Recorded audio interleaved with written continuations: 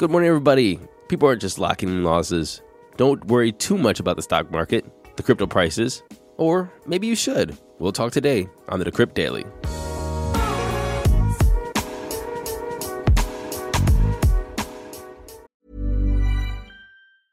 Hiring for your small business? If you're not looking for professionals on LinkedIn, you're looking in the wrong place. That's like looking for your car keys in a fish tank.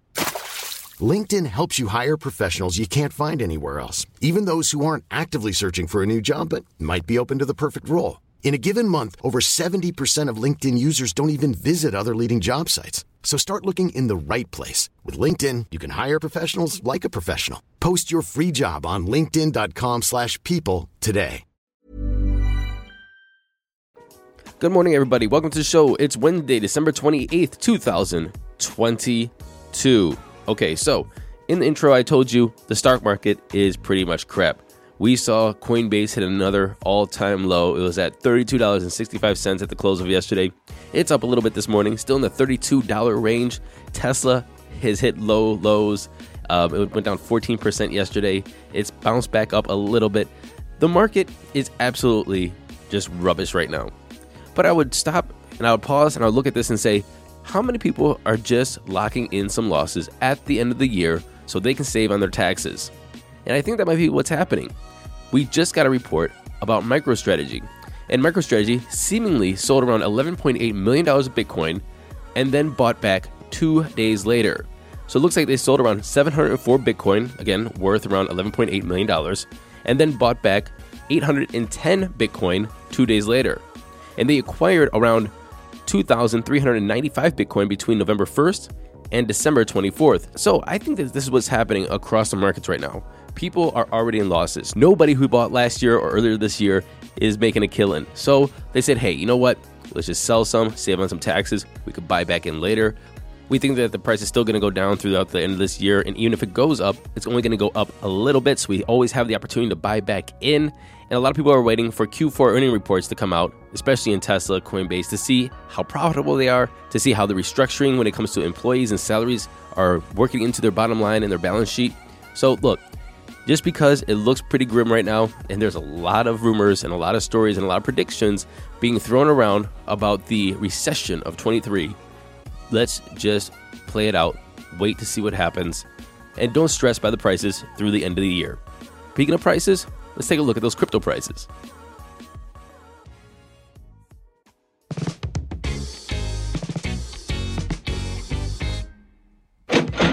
Here comes the money. Here we go. Money talk. And the time is 10:25 a.m. Eastern Standard Time. We have Bitcoin sitting at $16,754, pretty much even from yesterday. Actually, it says down 0.2%, but it's pretty much even from yesterday. It's down 0.5% in 7. Ethereum is at $1,204, down a whole percent in 24. Tether's number 3, USDC is number 4, and Binance is at $244, down 0.5%. Rounding off the top 10, we have XRP, BUSD, Dogecoin, Cardano, and Matic. And let's go take a look at Solana. Solana is down to $10.15, down 7.2% in 24. It just keeps sliding. It's falling off the face of the earth.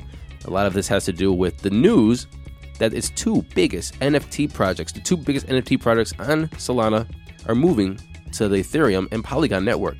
That would be DeGods and Utes. The total market cap of the crypto space is down to $804.1 billion. That's down 0.7%. A BTC dominance climbing up to 40.1 and an ETH dominance of 18.3. Moving into today's headlines. Gemini Trust and its founders, Tyler and Cameron Winklevoss, are facing class action lawsuits over claims that the crypto exchange sold interest-bearing accounts without registering them as securities. In this class action complaint filed in the U.S. District Court for the Southern District of New York, investors accused the company and its founders of fraud and violations of the Exchange Act. Gemini Earn allowed customers to earn interest on their cryptocurrency deposits ranging between 0.45% and 8% depending on the asset. As you guys remember, last month, Gemini abruptly suspended withdrawals after Genesis Global, the exchange's key partner, faced liquidity crisis. And just yesterday, I got an email from Binance.us, and they said start staking KSM or Kusama and earn up to 11% APY. And so after all of this, the Celsius, the Voyager, the Gemini Earn, I can't believe that exchanges are still sending me emails promising huge returns on my staked crypto. If you got that email, please just be cautious. Speaking of class action lawsuits, FTX customers filed a class action lawsuit against the failed exchange, seeking confirmation that the company's crypto holdings belong to customers. The filing said that customer class members should not have to stand in line with the other creditors looking to share in the remaining assets of FTX Group and Alameda Research, and that these assets should be earmarked solely for customers. The lawsuit seeks a declaration that traceable customer assets are not the property of FTX, including those assets held by Alameda that are still traceable to customers.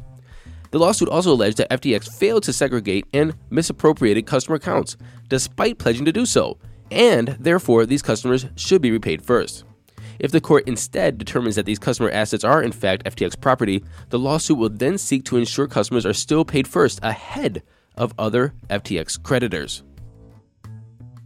Abraham Eisenberg, here's somebody we were talking about just yesterday. He's the Mango Markets attacker, and he was arrested in Puerto Rico and charged by the DOJ with market manipulation offenses relating to the attack on Mango Markets.